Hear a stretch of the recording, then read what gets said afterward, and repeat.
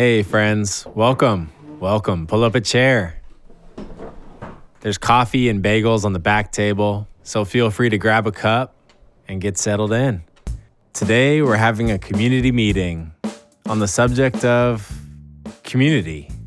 In the social media era, how do we get past the popularity contest to build real community of people who support us, uplift us, and get us through our darkest days? Welcome to part 3 in our series on how 10 successful working artists built their brand. My name is Ruben Lee. Working Sunday, man. You gotta do it. You know, as an artist, you gotta invest a lot, man. Because maybe I die and then what? Things are worth more money? Who cares? It doesn't matter to me. It's like, what's the difference between 150 million and 250 million? I have definitely experienced bouts of potent insecurity. The feedback that I got was, oh, it's really great, but there's no market for Asians. I mean, I really mean it when it's Small Business Day. Like, it means a lot more to me, I think, than someone who hasn't experienced what I did. So, our first guest has actually shared her story before in a public place, Instagram. Yep, that's right. She typed it out for her 17,000 followers, full length, over the span of 2 posts. And I want to start by reading just a few of the hundreds of comments people made. Fiendies says, "Wow, shocked face, you're so amazing. Reading this gave me goosebumps. Shooting star." Little Shop of Oils says, "Dude, you're a badass. I pretty much love you. XO from jail." Not sure what the backstory is there, but Little Shop of Oils, we're praying for you. And Scrumptious Delight Blythe says, "I think that's awesome. You made it happen. And you were obviously the right person to end up with such treasures. Heart." Anyways, there's a bunch more. I might share a few later. I just wanted to set the mood of love. Chapter 5, Kate Hart.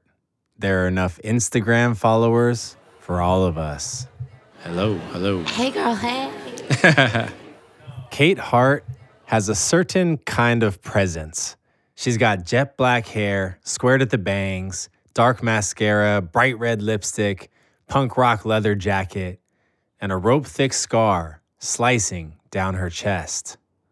She met me at a bar in her hometown of Long Beach. How good are these Mai Tais? I'm like, let's cheers on mic, so it's all We were there to talk about a journey that changed her life. A journey that started with toy elephants. I mean, they're beautiful. They don't look like an elephant that any of us have ever seen. They sort of look like a blind person described an elephant to someone, and then that person made an elephant. So they have dog ears and pig feet and the shortest nose ever. And they're not right, but they're so imperfect that they come full circle. And this is by this guy named Edward Mobley. It is, yeah. An artistic genius.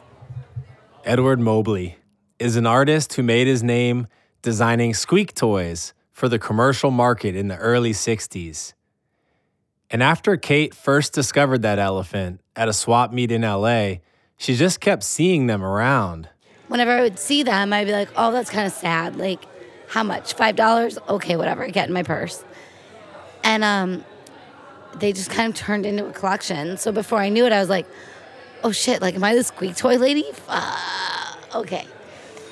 And then I got sick, and I was bedridden for a while. Kate was diagnosed with rheumatic fever, a super rare condition which caused inflammation and scarring on a valve in her heart. And so she had to go in for heart surgery.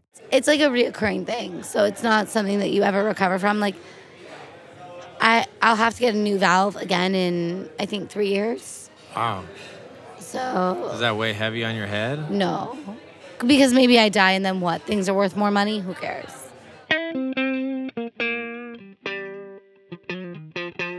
And so when I had to have my valve replaced, I didn't have a bunch to do except, like, Google. So I'm really good at Google. Like, you don't want to be my ex. So she started Googling Edward Mobley And the more she learned about this elephant designing dude, the more she came to see him as an amazing artist. She wanted to find out as much about him as she could. And so deep in Google, like pages and pages deep, she found out that he had family back in Ohio. She found an address, and then she found a phone number. Literally over a period of 2 years, she left voicemail after voicemail, all of them unanswered, until one day, a man answered the phone. That guy was Edward Mobley's son, and at one point in the conversation, Casually, he mentioned that he had a storage unit filled with dead stock from the 60s. And immediately I was like, can I buy it? a few months later, she was with them in Ohio, with a storage unit full of vintage squeak toys, shipping everything, the whole supply, back to California. What could possibly compel somebody to do this? Kate says she just had a hunch. Because I had a feeling like I can't be the only person on this planet that realizes how great this stuff is. And luckily I wasn't. It turns out there's a whole community of Edward Mobley fans out there. They know him as the father of pop surrealism. So when Kate posted her stash online, the response was instant. Let's read one more Instagram comment, shall we? This shit blinks says, I just came across your page, and I'm so excited I did. I got my first Edward Mobley squeak a few years ago at a flea market. I was originally obsessed because the eyes blinked, and I make blinking jewelry, so anything blinking I love to collect. I've fallen in love with Edward's toys, but it's so damn hard to find them in good condition. I'd love to chat more. You're a badass. The demand was there. Kate sold through most of the vintage, complete pieces quickly. So she started working to finish what he had started decades ago, his incomplete prototypes. And after she finished the molds, she took them to a local company to have them reproduced in resin. Then she hand-painted them, and people loved them. She and her girl gang go to crafts shows now, selling the work of Edward Mobley. And in many ways, that vision is her life's work. She has to have heart surgery every 3 years. That reality gives her this focus. There is enough space for all of us. There's enough money, there's enough Instagram followers that we could all come together and support each other and be fond of each other's work. And if I can be even the most minute piece of that, that's really like my end goal.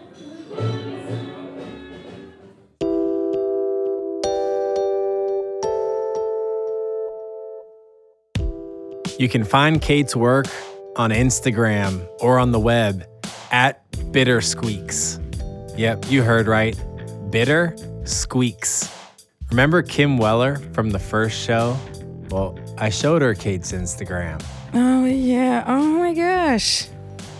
I want one of the kitties. Yeah, they're cute, right? They're super cute. So our next guest battles an illness that is much more common, something that essentially all of us face at some point in time: depression. And his relationship with social media is complex. On the one hand, it drives his depression. And on the other hand, it saved his life. Chapter 6, Ryan Brunty, Draw Your Monsters. Hello, my name is Ryan Brunty. I'm the founder of Depressed Monsters, which is a mental health advocacy group. It's also a clothing line. We do murals. It's a lot of fun. It's a lot of fun now that he's traveling the country, engaging with fans, but his work comes from a pretty dark place. Here's an excerpt of him telling his story with The Moth, a public radio show in New York.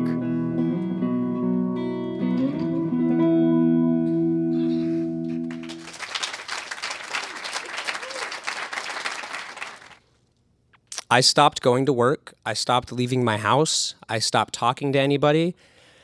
And it got to the point where nobody knew I even existed anymore. I stopped getting calls. I stopped getting texts because I was the lonely guy. Nobody wants to be friends with the lonely guy.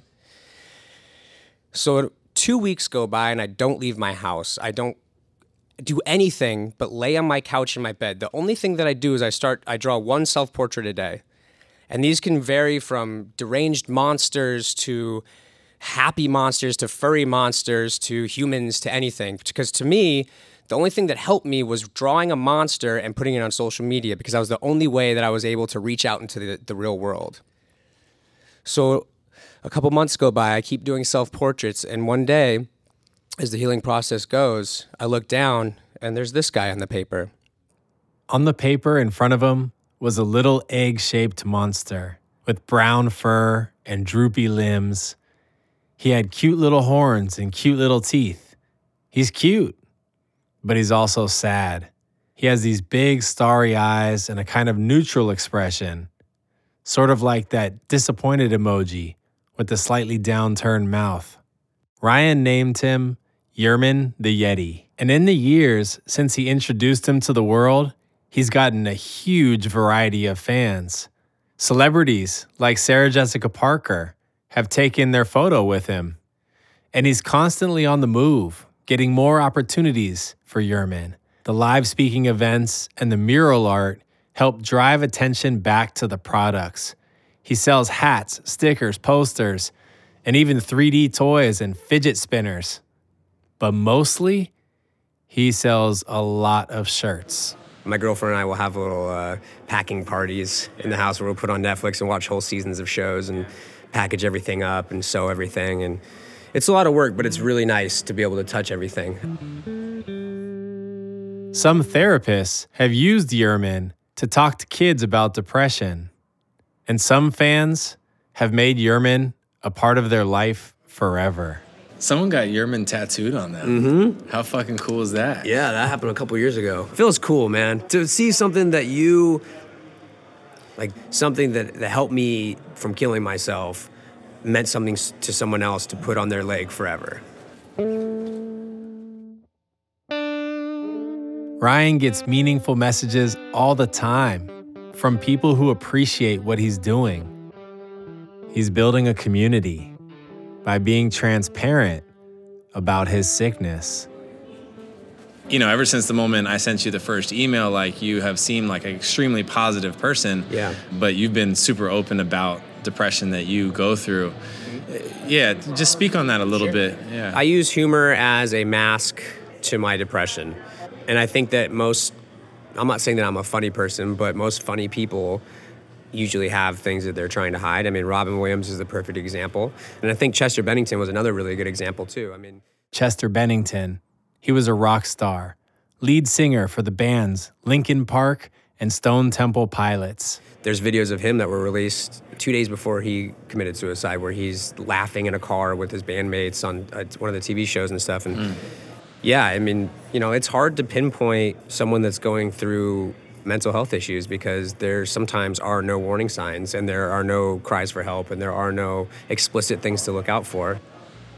When I'm trying to speak about my depression, that's what I want to show, is that I can be one person on the stage and, you know, be funny or this or that, but, you know, in my head, I'm hating myself and I'm second guessing everything. And so that's kind of what the purpose of Depressed Monsters is that there is no face to this. There is no face to depression.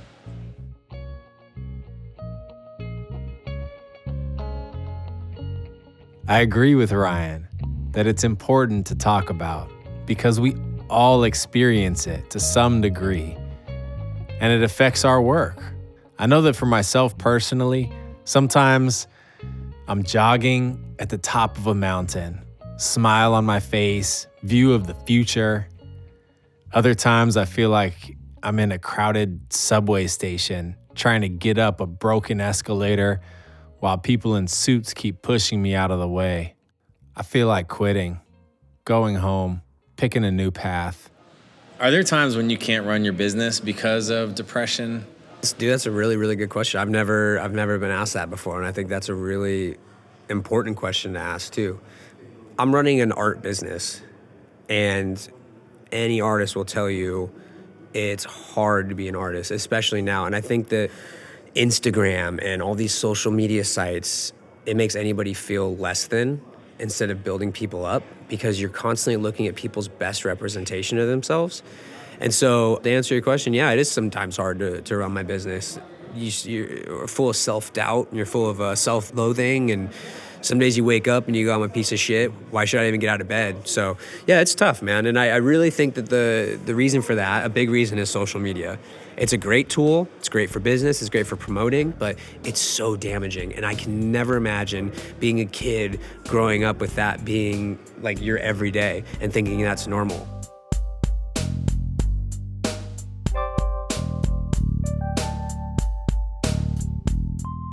That's a strange contradiction, isn't it? Posting his monsters to social media is what literally saved his life.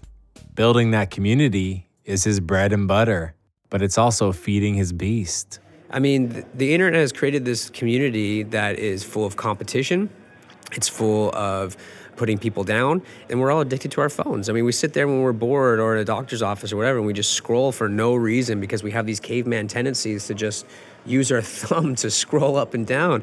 And like Bill Gates knew it, and so did Steve Jobs. They didn't let their kids use technology because they knew how damaging it was, because it creates all this anxiety and depression and stuff like that.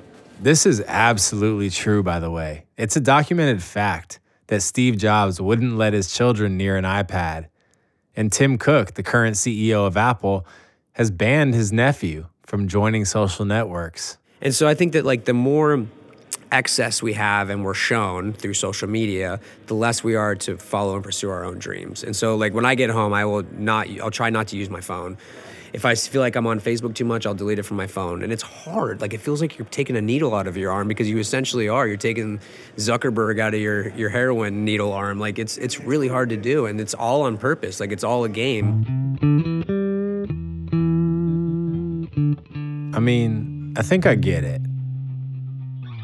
It's like social media is an amplification of community. When you're a member of the community and people recognize and appreciate you, it's wonderful.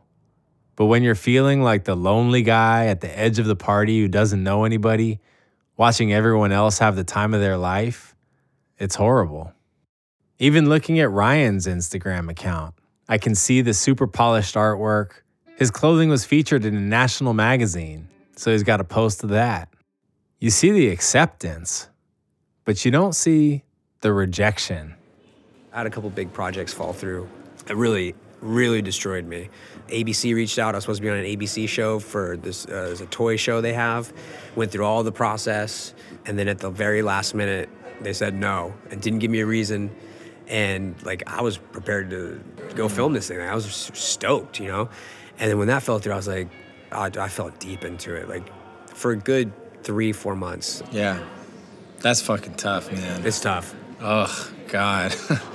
And then a little later in the year, I started, okay, I need to get out of this. I need to start doing more designs, and that's what really helped me. It was back to the focus of, I need to do this because this helps other people, and in turn, it's going to help me. And I think that's what helps me get through my dark days.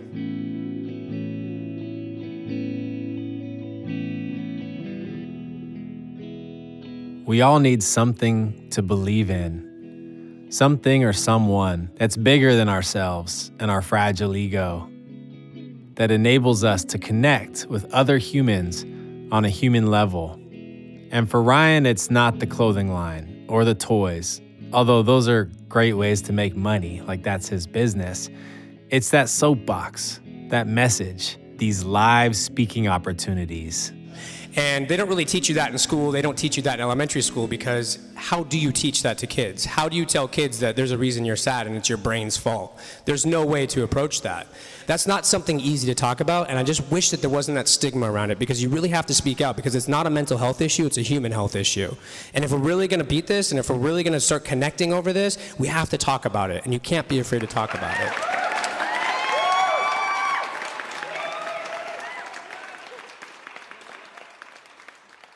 So what's next for Ryan? He's got big dreams to create more connection opportunities with the youth of tomorrow? 3 to 5 years, I would love to have a cartoon on Cartoon Network. Have Yerman show up with the Cartoon Network logo on the bottom. Like that, to me, is everything I've ever wanted. And how do you do that? How do you address mental health issues in a way that's entertaining and slapstick funny? That's the question, isn't it? I mean, mental health is a serious, serious topic. And I almost feel like if you're not telling it in an interesting, maybe not humorous, but like lighthearted way, you can't open up some kind of conversation around it. And so I'm not saying like to laugh at suicide or laugh at depression or anxiety, but if you can show symptoms of it and then show someone getting through it in like different, interesting ways, maybe that's the answer to it. But I guess you'll have to tune in 5 years when Yerman's on Cartoon Network. Yeah, bang. I will. Ryan Brunty. As the only artist from Vegas, he's the ringer in our series. Catch up with him and Yerman the Yeti on depressedmonsters.com. So many of us on the independent hustle are working to build a following. I feel like Ryan and Kate's stories flip that whole idea of a following upside down. And I've noticed the same thing is true for so many of the artists in this series. They're not just creating art for themselves, they're building a community. On the next show, we go further into how putting your art into the world can help give you the courage to stick with your ideas when they're rejected by the mainstream. There was a buzz that was going around because the VHS tape was going around and people were talking about it. And so MTV asked to see it. And the feedback that I got was, oh, it's really great, but there's no market for Asians. Friends and family, much love. We'll see you next time here on Working Sunday. Music and mixing by William Mandel, with major editing support by David Fox, Emily Shaw, and Eric Silver. Amanda McLaughlin and Multitude Productions help us get our marketing hustle on. Working Sunday is produced by me, Ruben Lee. Recorded in Los Angeles and right here in Oakland, California.